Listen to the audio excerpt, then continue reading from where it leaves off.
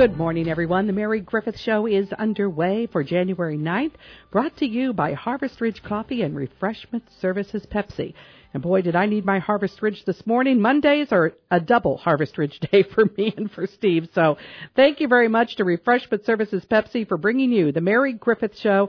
Be sure to have a wonderful cup of Harvest Ridge sometime today, whether you brew it yourself at home or you go out to your local convenience store. Today is the day that we talk about Tri-State Veteran Support, and together with the Tri-State Veterans, and as always, Richard Elson Peter is here. Good morning, Richard. How are you today? Mary, I'm doing fantastic. And your day? I am super great. And I always look forward to this day because we talk about very important issues, and that is trying to prevent veteran suicide. And you brought a very special guest with you today, Deb Moeller. She's a licensed clinical social worker and something else, a licensed master's of social worker, I guess, huh? Did I get it right? That's correct. Dual licensure. Boy, I tell you, you got a lot of letters after your name. And you work with the Iowa City VA healthcare system, and you are very interested in suicide prevention among veterans. And so let's start out just by getting to know you a little bit better, Deb. Do you live up in Iowa City? Actually, no. I live in Davenport, Iowa, so okay. I came down this morning from Davenport, but I've had the pleasure of working with the Iowa City VA for almost 10 years now. I'm getting old. I've worked in healthcare as a social worker, medical social worker, for about 30 plus years, and worked for a large home care organization in the Quad Cities for almost 20 years before I came to the VA about 10 years ago. So I have had a couple of different roles with the VA, worked first in primary care and then with our transplant team. Most folks don't know that we do kidney transplants at the Iowa City VA.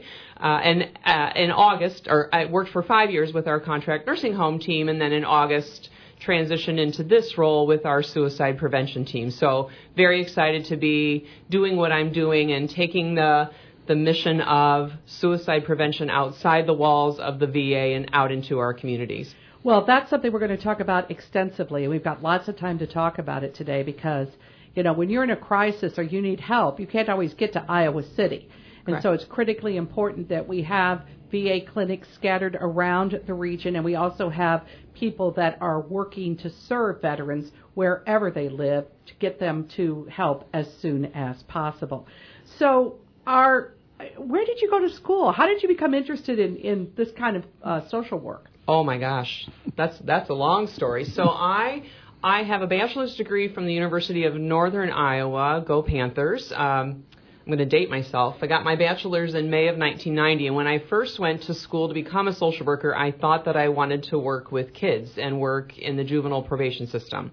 Spent a week of spring break doing some volunteer work and decided that was not for me, and the next area of interest was to work in healthcare. So I did my bachelor's level internship practicum at a hospital in Davenport at that time, and fell in love with it and have worked in healthcare ever since. Okay, sometimes you think you know what you want to do and then you do it and you say, ugh, that wasn't exactly for me.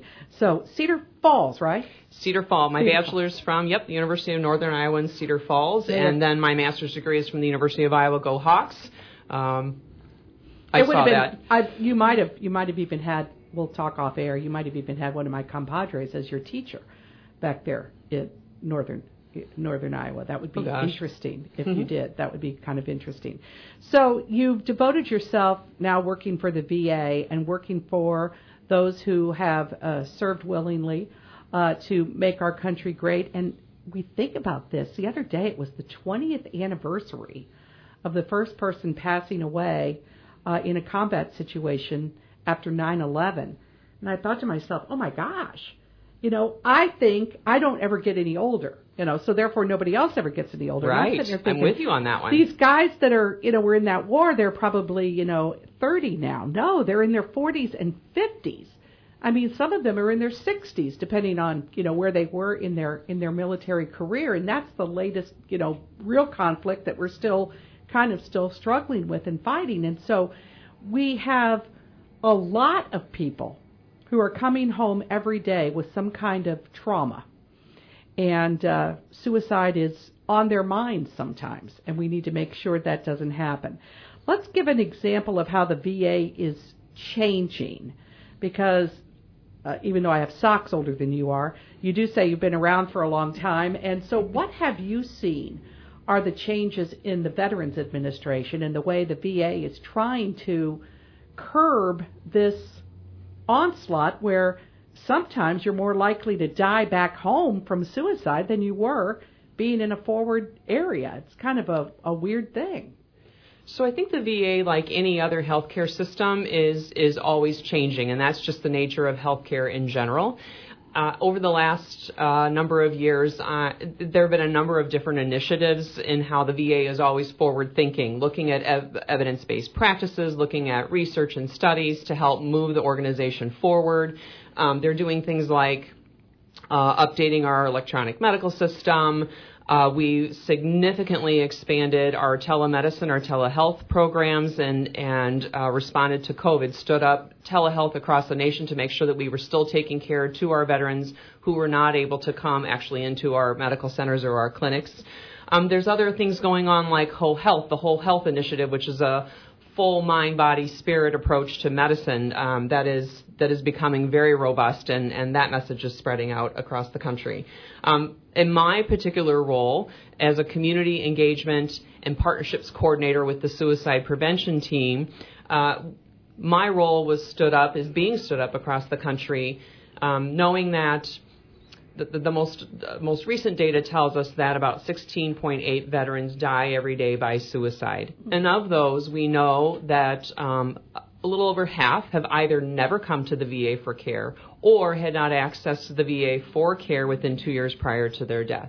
So with that, the VA is taking a very public health approach of moving the mission of suicide prevention outside the walls of our VA medical centers and our clinics and taking it out into the communities to help address the mission of suicide prevention. And we do so with 3 priority areas that we are focused on, and here in Quincy have had just the real privilege and honor to meet Richard, and he and his group, together with Tri-State Veterans, they have a very robust program going on here, and it's my pleasure to be here today to talk a little bit more about what we all do. Well, thanks to Richard Elson, Peter, we do have once a month people learning more and more and more about the VA and about other, peer-to-peer counseling, et cetera. You mentioned 3 priorities. Do you want to get into those and maybe go into each one a little bit, more in depth? Because my problem is, as an interviewer,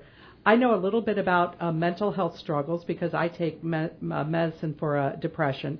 I know a little bit about mental health struggles, but I'm not, even though Richard has done a great job to educate me, I'm still not all the way up on top of course I never will be, the struggles that people have that return from active duty and how that could be triggered the day they come home or 20 years after they come home. So let's talk about those top 3 priorities, if you don't mind. Sure. So my role is structured around, the framework of my role is to work with communities on 3 different priority areas. The first priority is to identify service members, veterans, and their families, and screen for suicide, screen those who may be at risk for suicide. And so we talk about identifying service members, veterans, and their families so that we are including all who have served in the military. And particularly here in Illinois, you have several different actual military installations. In Iowa, we are a very guard-heavy state, meaning that we do not have an active military base per se in Iowa. And there are many people who serve in the Guard or the Reserves who some people don't necessarily consider to be a veteran, or depending on their length of service or whether they were activated or not. So my role is to get the message out that we want to help prevent suicide amongst service members, veterans, and their family members. And that's... Now, okay, didn't mean to interrupt you there, but there is quite the little controversy sometimes over who's a veteran. Correct. If you serve in the National Guard, you are not necessarily considered a veteran. that sometimes is the question, so that's again why my role, and even much of what Richard's group is doing, together with Tri-State Veterans, we are promoting organizations, local hospitals, organizations outside of the VA, to instead of asking the question, "Are you a veteran?" to ask the question, "Have you ever served?" Because that's important, and in terms of getting people connected with services. So the first priority, identifying service members, veterans, and their families, and then screening those who may be at risk for suicide. And it might be, very commonly folks think about people who have served in the military and coming back from combat with PTSD or those other sorts of struggles. But what we know is from the research is that many who die by suicide are struggling with many of the same things that most people do when they are really at a hard place in their lives, be it relationship issues or financial issues or job loss or all of those things mixed together. So anyway, that's the first priority. The second priority is to promote connectedness and improve care transitions. So what do we mean by connectedness? And I could turf this piece to Richard, but we know that there's this real strong camaraderie, this strong brotherhood, sisterhood of being in the military. And when folks leave military service, I've not experienced that myself, but I hear just over and over and over, there's almost a sense of loss of that. When you leave military service, you lose some of that piece of the camaraderie, the brotherhood, the sisterhood. So promoting connectedness is about promoting how do we help people connect to others. We know that feeling connected, whether it's through family relationships or work relationships, or that feeling of having relationships with others is a primary protective factor in helping to prevent suicide prevention. So how do we promote connectedness? And down here in this organization, or in Quincy area, not only with Richard's group and all that they are doing, I had the pleasure of meeting some folks with the Fishing for Freedom group when we were you had a resource fair back in October, the end of October, and there was this table behind me that I'm like, ooh, it looks like a fishing group. I'm going to go over and be nosy. So it was, I'm like, what an amazing. The second largest Fishing for Freedom group in the United States. Yeah. Those are what connections does that group help veterans make as a protective factor to feel that they have, even if it's just for 1 week, and I am back in the brotherhood or the sisterhood. So promoting connectedness. You said that because Bob Havermail, after you were on last week talking about a special event that's coming up to raise money, Bob Havermail called and said, I want to read you an email. He was here in the studio. He came in and said, I want to read you an email of a veteran who sent to him and said, Bob, you saved my life. You may think you're just taking us, and Bob knows how important it is. You may just think you took us fishing, for a couple of days, but you'll never know how much that changed my whole perspective and how it gave me a new camaraderie again and a new group of people. And just knowing that people care, people that don't have a military background care about people that are in our military. So, right, to come out and honor the service and the sacrifice that you made. Absolutely. Yep. So that's, like you said, the relationships, things like that. Any time a town or any group, no matter how small the town is, whatever, our little town up here raises like $40,000 a year. One bar in one day raises $40,000 a year for Fishing for Freedom. So we're beginning to really become known as an area that cares about veterans. So again, promoting, communications and caring relationships, we're doing a lot, but more needs to be done because, again, some people are reluctant to come out there. So what's number 3? So priority area number 3 is increasing lethal means safety and safety planning. And so people get a little nervous when you start talking about lethal means safety. We know that a significant proportion of veterans own firearms. That we know that. We know that that about 70%, near 70% of all veterans who die by suicide do so by a gunshot.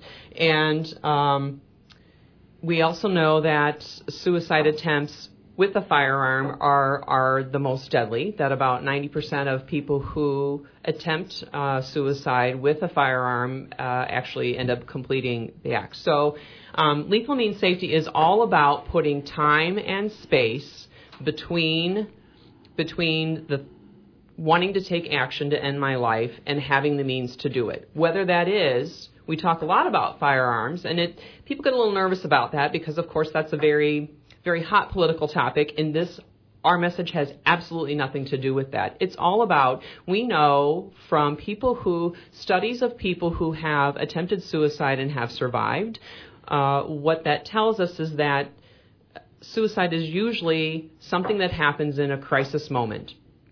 And oftentimes it can be a matter of minutes, it can be a matter of 20 minutes, it can be typically less than an hour. So it's all about putting time and distance between that crisis happening and having the means to get the action done. So whether that is for those who have firearms, talking with them about, are you storing them unloaded? Do you store them locked in a gun safe? Do you have gun locks on them? And I know Richard has an endless supply down here of gun locks for folks.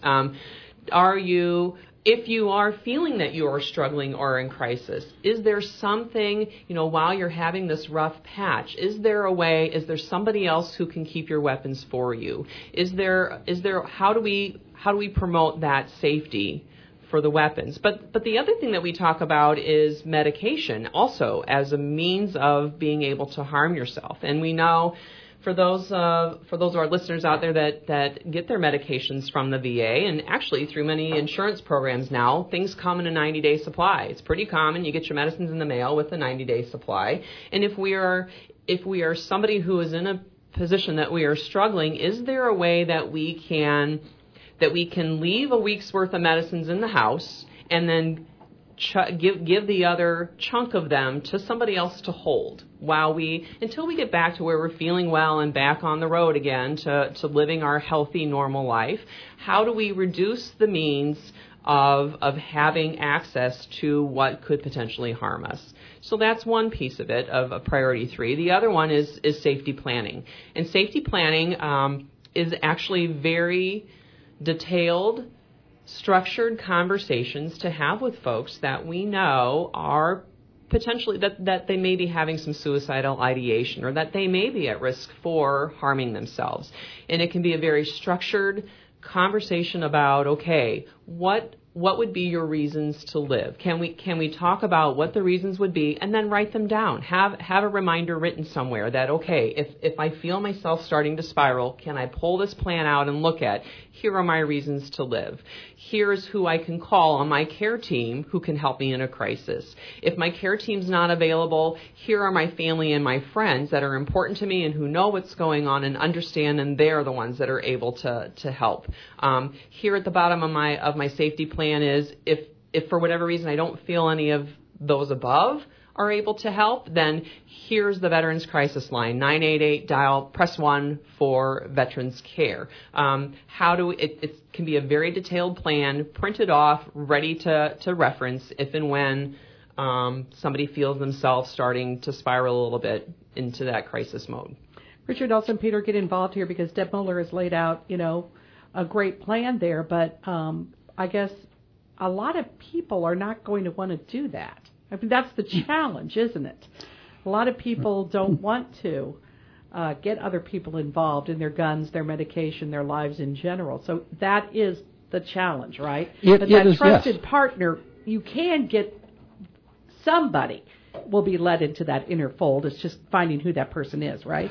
Absolutely. And it's one of those, there's so many things that Deb is bringing up and talking about that I want to inject myself in, but I've learned a long time ago with interviews, sometimes it's better for me just to keep my mouth shut and not interrupt the flow, because Deb is doing a fantastic job of laying out what she does, how she does, and everything else, so I don't want to interrupt that. But she's right. The one of the things that we always push for and strive for is that camaraderie, because one of those things that when you're in the military, you never go anywhere without your buddy. You never go anywhere by yourself. They're always surrounded by your buddies, your pals, your friends, your squadron, your platoon, your company, your battalion. If you need something, there's always somebody there to help you go there and get there. If you don't know where to go, you go to the orderly room and you ask the first sergeant I have a problem. Sergeant Elspieter, go to building 3222, go to room 33, ask for Sergeant Smith, he'll take care of you. And you do it. When you get out, you are leaving that support structure. You go home, and all of a sudden, all of those people that you were surrounded with, that support structure you had, that family that you had, is now gone. And you're by yourself, and you feel so alone, you feel so isolated, you have no idea, on a base, everything is kind of contained. When you're out into a city or a town, and all of these organizations that's supposed to be there to help, you don't know who they are, you don't know where they're at, you don't know who to ask for, and you don't know who to talk to about it. So you feel very isolated and lonely. And one of that veteran mentality is, I'm strong. I can take it. I can do it. I'm okay. So you always hear that. I'm okay. I'm all right. I can hack it. I can take it.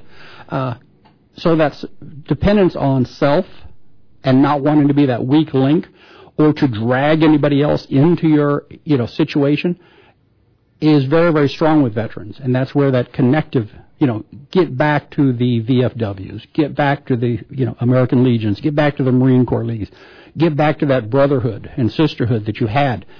So you can help rebuild that structure, rebuild that family, rebuild that support structure and family, support that you had before. You get back to those, so you have somebody to lean on. Well, we're going to talk, you led me into the next line of questioning, which we'll have to do after we take this break. But their priorities are to identify and screen veterans, to provide connections and care and relationship building for veterans, and to have some lethal means safety and medication safety. Those are three top priorities. Deb Moeller is here today, and if you have a question for her, give us a call at 223-9300, 1-800-228-WTAD. We are back, Talk Radio 930, WTAD. Today we're talking about suicide prevention among veterans, and there's a way that you can help and still have a great time. They're having a comedy and concert evening event. We Have Your Six. This is going to be Friday, January 13th at the Down Home Pub and Eatery at 9th and State in Quincy.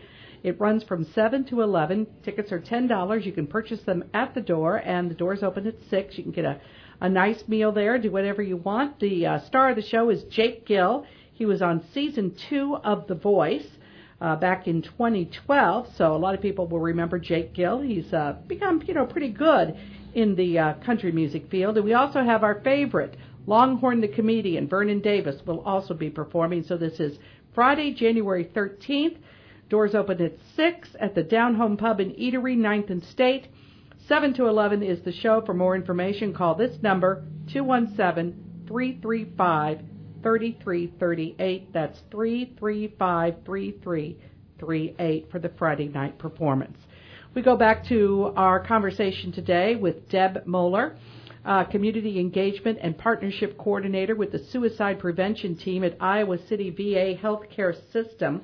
And, of course, Iowa City is where we get the vast majority of veterans get their health care, but we have a clinic here in Quincy, and there are other outlying areas. And that's really critical to your mission on suicide prevention, because it's one thing to need a kidney transplant. It's another thing to need a vision exam, or, somebody has a problem with their legs. They kind of know, hey, I'll go up to Iowa City, I'll get the best care possible. But if I'm contemplating suicide or having a mental health crisis, I'm not going to drive all the way to Iowa City to see a counselor that day, probably. Oh, absolutely not. And actually, we have a wonderful, beautiful clinic here in Quincy. That would always be, there's always a care team there to help folks. We very robustly promote the Veterans Crisis Line, which used to be it still is a 1-800 number. You can call the 1-800-273-8275 and press 1. But it switched to the summer to 988, and still, folks, now it's much easier. You think 911 for emergency, you can dial 988 for any sort of emotional or mental health crisis, and pressing 1 will get to the Veterans Crisis Line, which generates a whole, behind the scenes, it generates a whole method of follow-up that goes out to our suicide prevention case managers so that we know veterans have called in and we can then proactively call them back and work on getting folks connected to care. Well, we know that suicide is a big problem among teenagers, among a lot of people, but in our veterans, 17 veterans die every day from suicide. And, half of them, as she said earlier, don't even ever really reach out and ask for help. They just don't know where to get help. And so I'm going to ask maybe the stupidest question of the day, but having not been in the military, when you're told what to do and you follow orders and you don't really question, this sounds stupid, but my sergeant told me to do it, so I'm going to do it. When they're releasing everybody from their obligation, why aren't they almost ordered? Because they can understand that. Now, if you get in any trouble with any problems, here is a number you're supposed to call, and I want you to call it as soon as you need help. It would seem to me that that would almost carry over as, the best thing you could possibly do is to set them up, even make them call the number and maybe talk to somebody within the first 6 months of their being released just to see how things are going. Does the VA do anything like that? Would that be a good idea? So I can't really speak to, I don't know specifically about when our service members are leaving military service. I know that it's very methodical, there are outboarding procedures and such, if you will. I can't really speak to that. I do know that through different, through Iowa Works employment systems here in Illinois as well, the different employment services have veteran-specific programs that they can help to get veterans connected to either to employment opportunities or to follow up with if they're eligible to or have an interest in going to some sort of vocational training, that sort of thing. But, I think the greatest thing that we can do, and I so appreciate the time like this, is to take the message out into the community because I can't speak to what happens when folks leave military service or how to reach at that specific time. We're doing that right now by reaching out to folks and letting them know if you did serve in the military, you're curious if you qualify for care through the VA, certainly contact the local clinic here in Quincy, contact your local county Veterans Affairs office and apply for VA health care, or any of those if you have any questions whatsoever about care that might be available through the VA, and to see if it's something that you might be able to qualify for or benefit from. I'm willing to do that if my knee hurts and I need a knee replacement, or if I'm in kidney failure and I'm going to need some medication to get my kidneys functioning. I don't know if I'm willing to do that if I am perceived to have a mental health disease, because that's a stigma. You mentioned how the VA is working on whole health. Yes, all medical professionals now are kind of understanding that you can even die literally of a broken heart. There are so many cases now that have been documented where a spouse dies, and within a short period of time, it might be 2 days, it might be 2 years, but within a period of time, they literally die of broken heart syndrome. So we're kind of understanding that our emotions can play on our physical health, and our physical health can also play on our emotions, because if you are suffering from some kind of carryover, like Agent Orange or this water situation that we hear about so much in the news now with the lawyers trying to get you to sue, the Marine Corps base or whatever. I can imagine that can be really debilitating to someone who feels like they've sacrificed for their community, and where is this help that's supposed to be there for me? I've got, my knees hurt, my joints hurt, my eyesight's ruined, I've got tinnitus. All kinds of things happen because of service, and I can imagine that can lead to depression. So again, I don't want to surmise what people go through. Mm-hmm. I can only share what I know is available, or encourage people to take advantage of that. And ever since I have come to the VA, I have heard people say, I don't need to go to the VA. I have other insurance, and I have my local doctors. I don't need to go to the VA. I'll leave that for people who might really need it. And our message is that we want veterans to come for care. Whether you have your own insurance and you have your own local care team, we want veterans to come and get enrolled with the VA healthcare, because there might be something that the VA can offer that is not provided through their other insurance plan or their other health care healthcare teams. So, and then to get enrolled, because then it might be that they find, oftentimes veterans come into our clinics and they find that, hey, this is a really fabulous place to be. Richard's shaking his head, yes, you're sitting to the left of me, because I think you're one that recently. Right, and I will expand on that. When you finish your thoughts, I'll kind of expand. I'll let you go. Okay. Mary, what I tend to find is you start transitioning out of the military about 12 months before you actually transition out. So there are classes, there are training sessions, there are programs that you go through to help you through that transitional period. Not every soldier, though, knows what he knows. He doesn't know what he doesn't know, right. Type of situation. So when they get out, there are those people that did serve but don't consider themselves to be veterans. So they don't think about going to the VA because they themselves, even though they served in the National Guard or Army Reserve or something like this, they don't see themselves as a veteran, so they don't think about it. Or they'll go ahead and think that I will leave that to the people who really need it. I'm okay. I'm strong. I can take it. I'll leave that for somebody else. They don't apply for VA benefits because and that was where I fell into, a number of years ago. I went out to the VA clinic. I was talking to a sergeant major that was working out there now. He says, have you applied for and signed up here? I'm like, no. Well, why not? Well, because I'm not a disabled veteran. I'm just an old veteran wearing out. He says, well, are you a doctor? No. Then how do you know that? Darn, I hate logic. But, it's those things that you don't think about.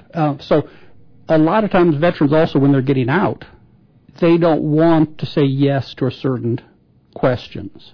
They don't want to say, I have issues with this or that, because they just want to get out. They just want to go home.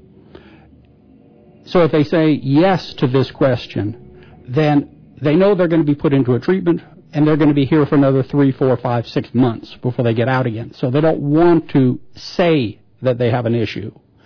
So there are a multitude of different things of why veterans don't. Right there. Absolutely. And that's what we're here for. That's why Deb's here. That's why I'm here, to go ahead and bring that stigma down, to go ahead and say it's all right not to be all right.